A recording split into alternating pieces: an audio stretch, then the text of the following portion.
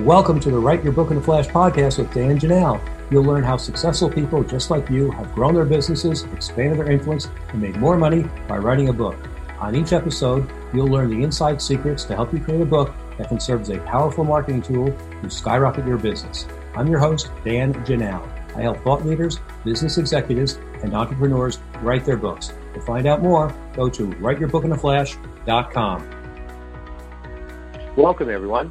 I'm delighted to welcome our guest today, Sean Casemore. Welcome. Hey, Dan. How are you? Doing great. Sean, why don't you tell our listeners a little bit about yourself? Oh, sure. I've been consulting and speaking for, well over a decade now, traveling around North America and really working with entrepreneurs and business owners to help them increase their sales and get more customers, but doing it in ways that do not require them to make investments in people and scaling what they already have in place. Fantastic. Now, why did you decide to write a book? Well, I've written 2 commercially published books and working on my 3rd, but it all began, an earlier mentor of mine, Dr. Alan Weiss, was, very much a proponent of books. He's written dozens upon dozens himself. And I really learned that having a book, even when you're speaking, is kind of a key tool to differentiate yourself. So on the side of, consulting, what it does, it allows for me to flush out all the experiences and examples and ideas of the client work that I do, which in turn provides obviously credibility for people that, pick up the book. Or if somebody reached out to me, wanted to have a discussion and maybe was considering working together, I could, again, send the book to them where they could read about the examples and case studies that I've done. On the speaking side, again, it really sets you apart from other speakers and from the standpoint of, the book is credibility. These are commercially published books. So it kind of sets you apart because your ideas have been published in print and online and are available for the masses. So when you say commercially published book, are you making a strong distinction here between self-published books? Are you saying that a book published by a New York publisher or someone or a company like that has more credibility than a self-published book? Well, if that was the case, I wouldn't be self-publishing this 3rd book that I'm working on. So no, that's not the case. Okay, I didn't know if I understood.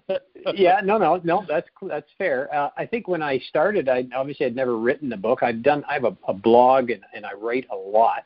I publish a lot of articles, but I never really put them all into one place. So when I really looked into it at the time, and again, my first book came out in 2015, so I started working on the proposal in 2013. So, self-publishing was definitely prominent at that point, but maybe not as prominent in the circles I was in as commercial publishing.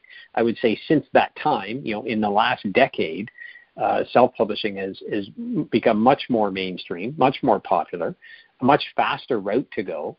My first book was commercially published for that reason. The second book was because I had an agent now and I had commercially published the first time. But now I'm saying, I've got a few ideas here. I want to bring this to market quickly. And, I kind of understand the process now, having learned along the way, which took 7+ years. But now I'm going to self-publish this book. And, I'll be able to give you a better, stronger answer on that maybe a couple of years down the road as to which one I prefer and why. Thanks for clearing that up. A lot of my clients are wondering if they should self-publish or go to a New York publisher, and if they wonder if they're not getting as much credibility if they self-publish. And I'm glad that you reinforced something that I tell them, which is that the world has changed a lot in the last 10 years, and self-publishing is very much the norm and totally respected today. Sean, on another matter, can you tell us what problems you had in writing your books? Wow, there's a lot of lessons there. I guess one time. Yeah, no, exactly. I guess it depends on how you look at it. So I'll just randomly, what have I learned? I've learned that the more specific you can be on the idea that you're portraying in the book, the better. As much as it might seem difficult to take a single idea and write a whole book around it, is really not that difficult. But when I started, it was kind of take a big concept because there's lots of content there to put together. But then when it's a big concept, it's a little more vague and it's harder to find a solid audience, has been my experience. So that would be one kind of lesson learned. The other thing that comes to mind immediately is in the actual activity of writing.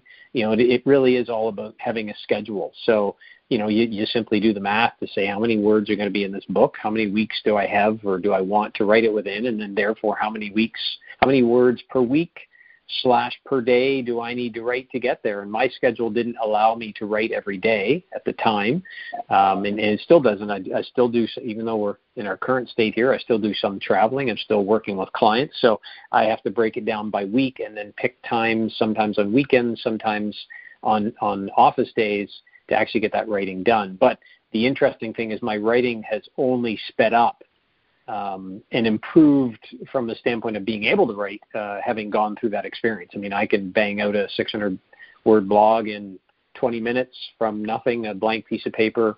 Can't say they're always, perfect, but I can definitely put something together. So it's improved my skill. And I guess the third thing that I've really, as far as a lesson goes, is that it's one thing to write the book; it's a whole other thing to sell the book. And I learned early on that marketing and selling of your book is, I would say, as important as the book itself, because you can write a masterpiece, but if you don't market it and people aren't aware of it, it becomes book number 3,032,000 on Amazon.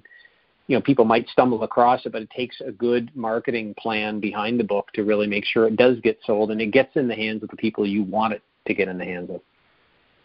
Good point. Actually, a couple of good points there. I tell my clients that a good book today is about 20 to 25,000 words, and if they can write 500 words a day, they can have a book done in 3 months, maybe 4 months, and just by writing 15 minutes a day.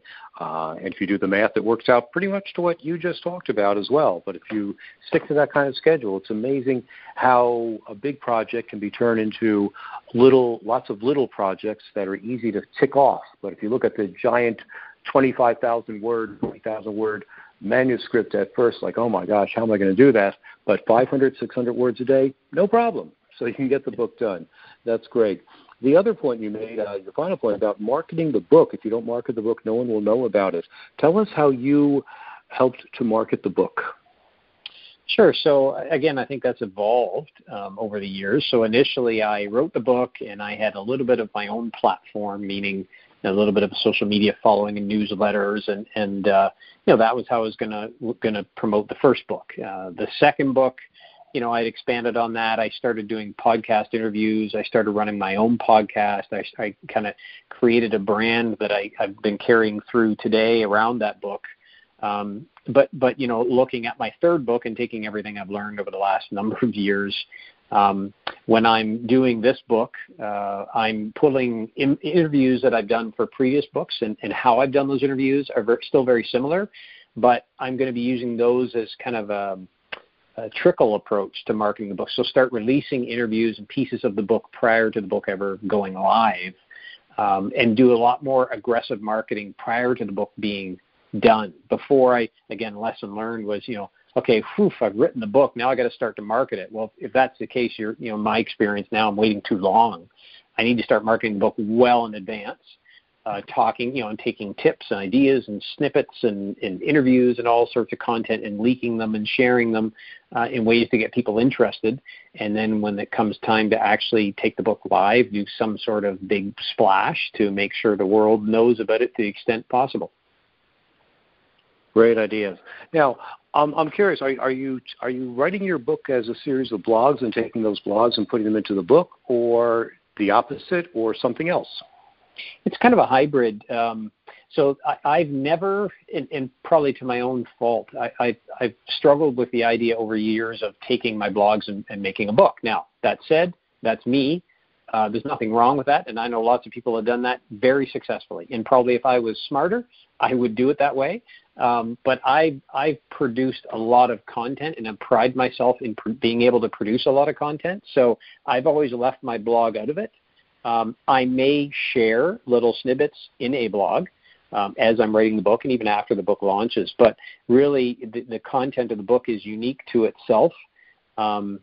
And so it's separate from the blog, it's separate from the podcast, although, again, I take little portions of it and share it in that manner. But, so my approach is really get that word count, develop the table of contents, in my third book, for example.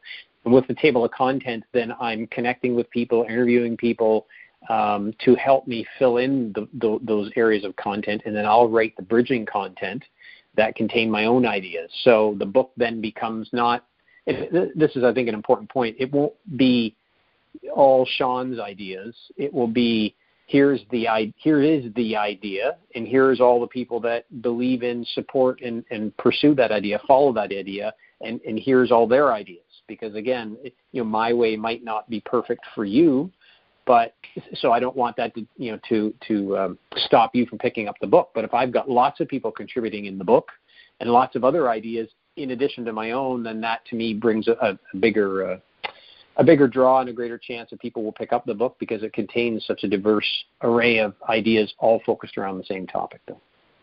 Great point. A lot of my clients and prospects say, how will my book be different? There are thousands of books, hundreds of books on my topic. How can I make it stand out? And I think you just answered that question by interviewing people having lots of points of view and lots of social proof to back up your ideas as well. How do you decide, you've written 2 books, how do you decide when to write a new book and what it should be about? What tips you off that there's a need in the marketplace for a new book? That's, I think it's a good point. So I've never based it on a need. Although that said, I mean, I just enjoy the idea of getting books out there, publishing new content, as I mentioned. So, and I think my own experiences, I'm a unique individual from the standpoint of, you and I, Dan, probably have some similarities and we probably have some differences. So if I take my own experiences that, in the client work that I've done, that allows me to bring a different perspective to the market. So although there might already be a book written that is on the same topic, and maybe it just is releasing a month before mine, my book will still be unique in the standpoint of it's my own examples and my own perspective on that topic. So I don't look for a need in the market. I use it as a way, as I said at the start of this, to do a couple of things. Number one, build credibility for the work that I do with my clients from a consulting standpoint, and allow me to capture case studies and such that I can share. And number two, it's credibility from a speaking standpoint. If you've written the book, you've obviously been around and had some experiences, and speaking a lot of times is sharing some of the examples and stories that you would have in your book. So, great answer. So tell us, what is your new book about? The new book is and again, I'll tell you, I'll give it to you in this manner. So my first book was all about how to structure a business such that it operated in a way to be sustainable and profitable, which sounds super boring, but it's a good book. The second book was really, and the first book was called Operational Empowerment. So we ended up using the working title. Now, again, I learned along the way that a title is probably one of the most important pieces of your book. So the second book, the title I think was awesome, and Career Press actually came up with it. It was The Unstoppable Organization. And what I did in that book is I really was trying to make the connection between having a team of people in a business and being able to grow and scale that business. I had worked for years doing leadership work and engagement, but the question I always got is, well, why should I invest in engagement? What's the outcome? Well, an engaged group of people are productive and happy and will help you grow your business, right? If you don't have a good team, you can't grow the business. And so I used interviews from all sorts of highly successful business owners in order to support that book. This book is kind of based on the times in my own business. A lot of the work I've done is shifted to virtual, and it was prior to our current situation. And a lot of the businesses and companies and entrepreneurs and business owners I've worked with, I've helped them do that same shift. They started coming to me saying, wow, you've got these blogs, and I reached out to you, Sean, and I hired you before I even met you. How did you do that? Right? I want to do that with my customers. I don't want to travel and go see them. So really the idea struck me that, a lot of businesses are trying to move online and do things more virtually, whether that be serve their customers or just sell to their customers. And I have the knowledge and expertise to do that because I do that, number one. And number two, I've helped businesses take the very same strategies that I've employed and use them in their own business. I know they work in service businesses. I know they work in product-based businesses. I know they work in B2C and B2B. So the book is really, the working title is how to, make that shift to selling and servicing your customers virtually. And it contains interviews from all sorts of entrepreneurs and business owners who have made that shift. Some of them have just taken a portion of their business and moved it online. I interviewed a gentleman, I don't want to ruin the book, but I interviewed a gentleman last week that his business is entirely online, and they sell six-figure contracts before they ever meet anybody. So it's really sharing the insights and ideas that if you're a business owner or entrepreneur and you want to move to an online business, or whether that be start or just shift, what are the things you should be considering in order to make that shift happen? Well, you certainly have come about this at the right time. Congratulations. Well, let's see if I can get it to market fast enough. Yeah, exactly. So let's talk about the whole interview process. Do you find it's easy or hard to find people to interview? What do you say to people to get them to devote time to talk to? And how much time do you usually spend talking to people for an interview? Interviews similar to your podcast are typically 15, 20 minutes. I'm not looking to go into 32 questions. I've just got a few questions I ask them around the topic because, again, everybody has their own experiences. So by asking the same question of different people that I've selected personally, you get a diverse array of responses that support the content of the book that I've put together. As far as, so that's the timing, the approach to the questions. What I found is a lot of people, if you reach out, I'm online. If you Google me, you'll find all sorts of stuff that, the content I've produced, I've written for Fast Company, Inc. magazine, Entrepreneur, blah, blah, blah. So, I'm credible if you look me up, if you've never heard of me, and I have reached out to some people cold, but I've also built a network of people I know over the years that are business owners that, are doing this, have done this, or at least have done this to some extent, and I try and be helpful as much as I can to people if they need help, and so I find when I reach out, the same. But if it's cold, if I'm reaching out to somebody I don't know, which I've done and interviewed folks in that regard, it's got to be relevant. So I don't say, I don't cut and paste some form letter. I take a look at the person and I think through why am I reaching out to this person? What do I think they have to offer?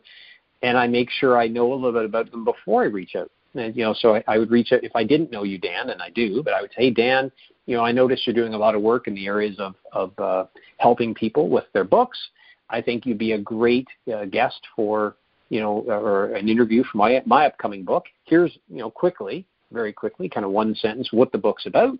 And if you're interested, let me know, and I'll forward some dates to you. So, it's really that simple.